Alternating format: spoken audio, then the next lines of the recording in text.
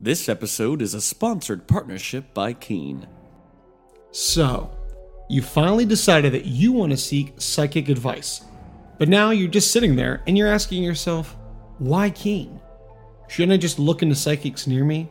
It would probably be a lot easier. Our response? Why would you? Keen connects you with talented tarot readers and astrologers. If you want to get a reading on Keen, it's super easy to start.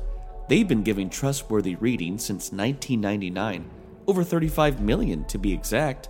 All you have to do is create an account, and you'll be able to choose from hundreds of readers who are online right now. These readers each have unique specialties designed to provide a deeper understanding of your situation. Want to learn more about your love life? What's your financial future look like? Are you looking for a closure from a deceased loved one? Keen has a reader ready to provide clarity and insight. You can choose whichever reader best suits your needs, and you'll be able to connect via phone call or text. Just go to trykeen.com/potential. As a new customer on Keen, you can try your first 10 minutes for only $1.99, which is up to $99 in savings. Once again, that's trykeen.com/potential. Get your first 10 minutes for $1.99. And remember, know your potential. Potential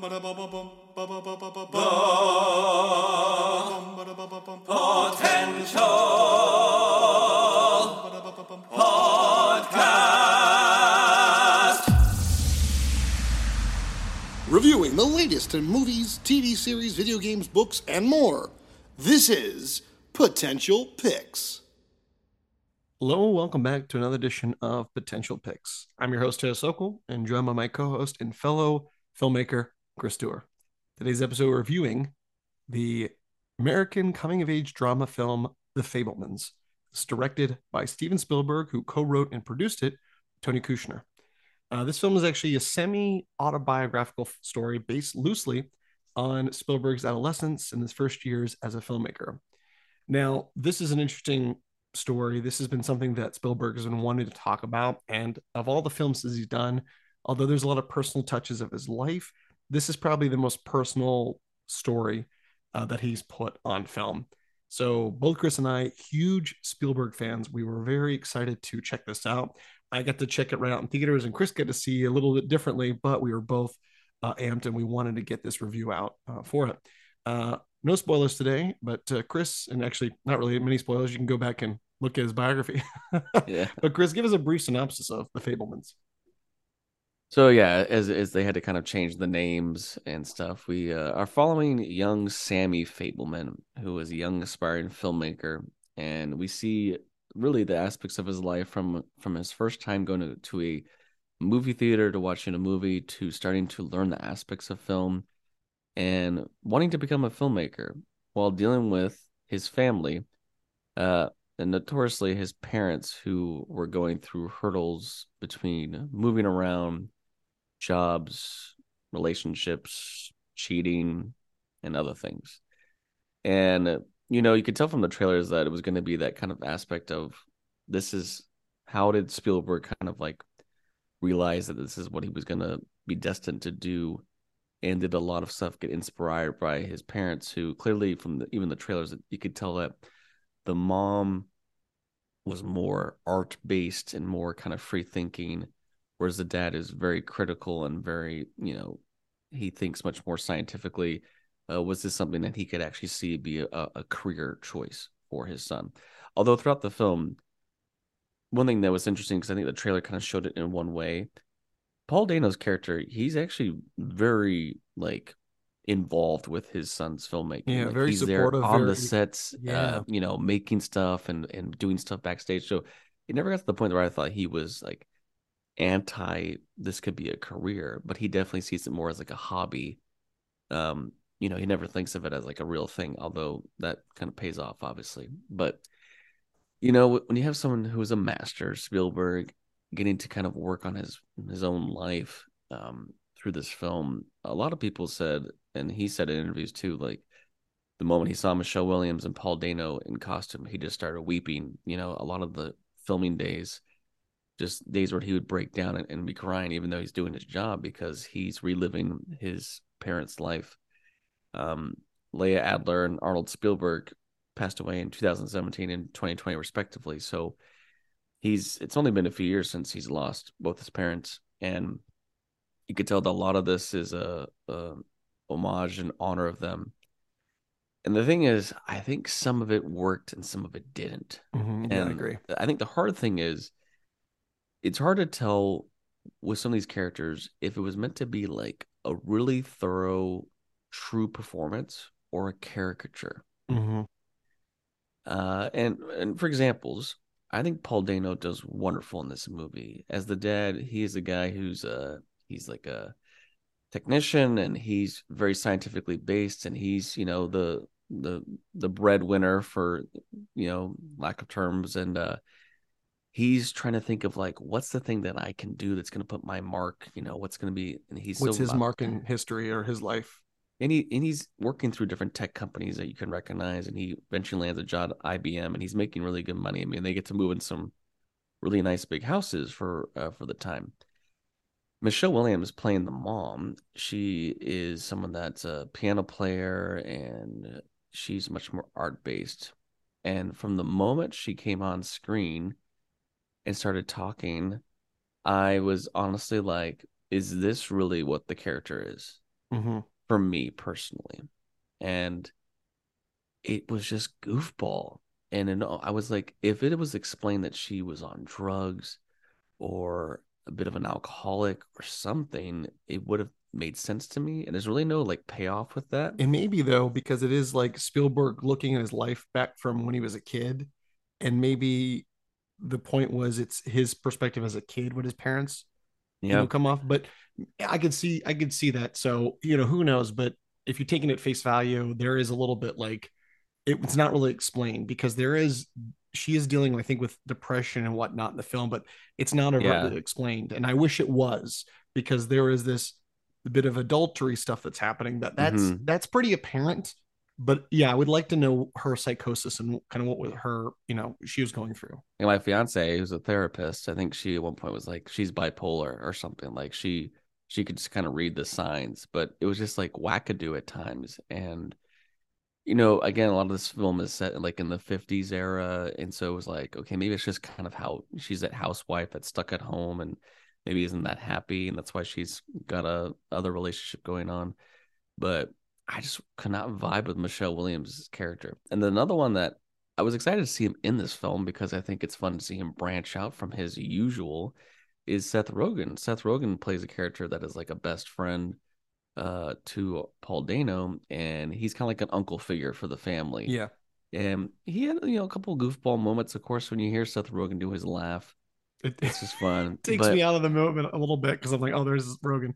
he gets to do a little more serious acting at one point, and it's not at all that it was bad. It didn't really feel like it had the payoff as much as I wanted it to. Um, and I think that's where it was like, for what is the most dramatic, if you want to say that dramatic kind of sequence in this film, it's needed more or like more payoff or something. The best parts of this film is definitely everything with Sammy. Sammy, so we have as a kid, he doesn't do much as a kid, but we have Mateo, Zoiron, Francis DeFord. Good Lord, how many names do you have? He's young Sammy, and then Gabriel LaBelle. This kid is awesome. Playing Sammy, who's majority of the movie is when he's 16.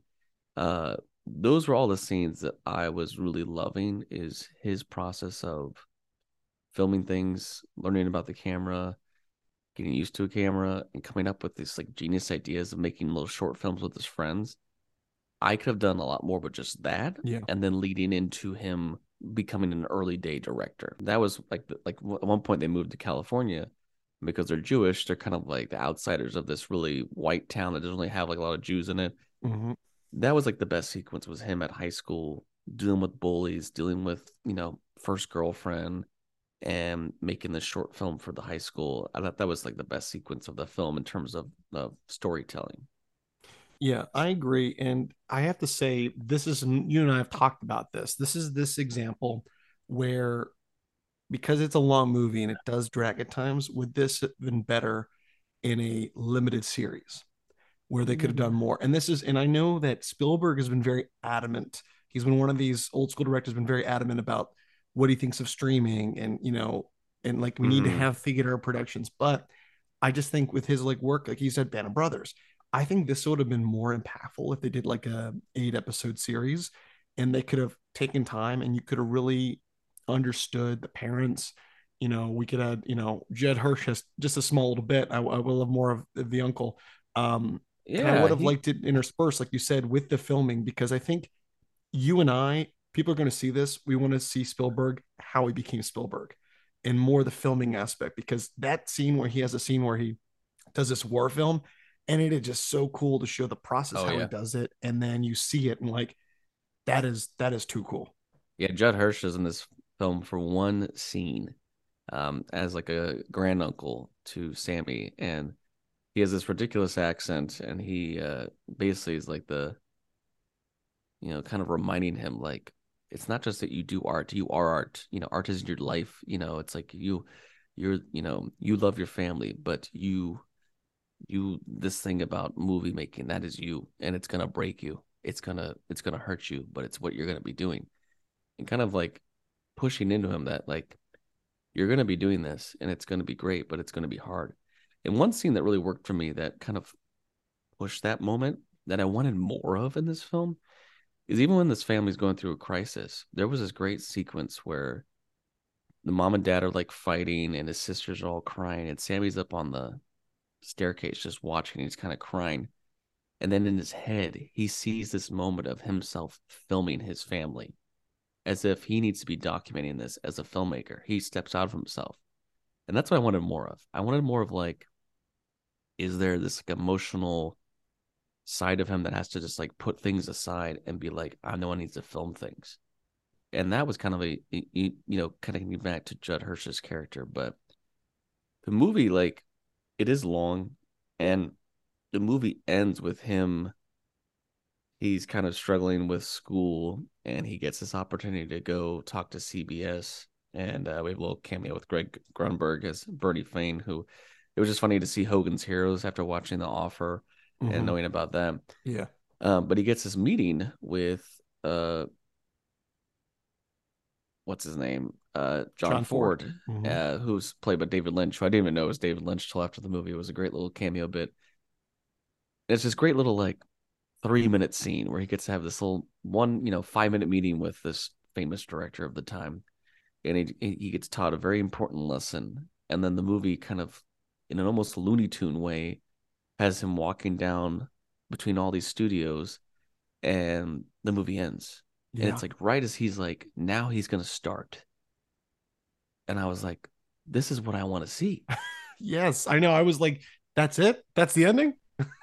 And in a way, it's like, but you remember that the name of the movie is The Fablemans, and this is all about his family.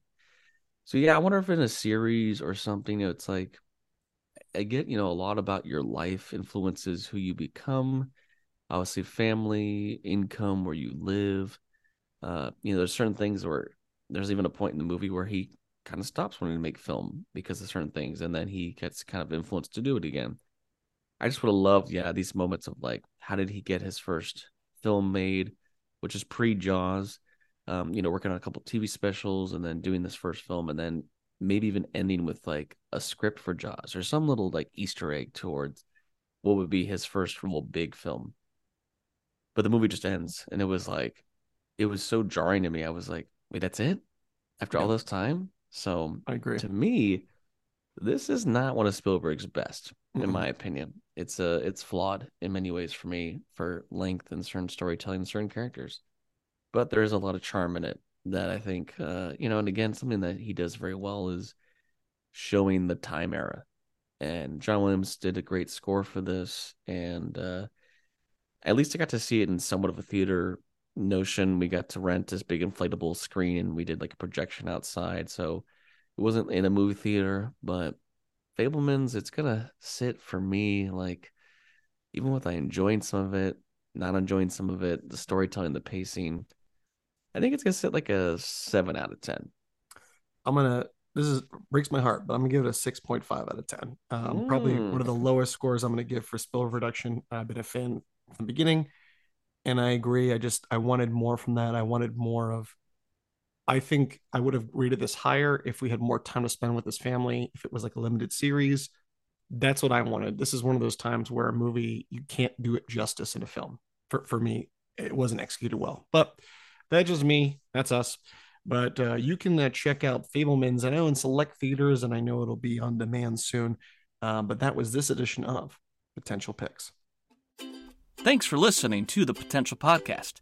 You can follow us on Instagram and Facebook at The Potential Podcast, or on Twitter at The Potential Pod. Or you can email us. Send us your positive feedback and thoughts, suggestions, and more through our email, thepotentialpodcast@yahoo.com. I'm your host, Chris Dewar. And I'm your host, Taylor Sokol. Stay tuned for more episodes on pop culture, Entertainment, and nerdom. And remember, know your potential.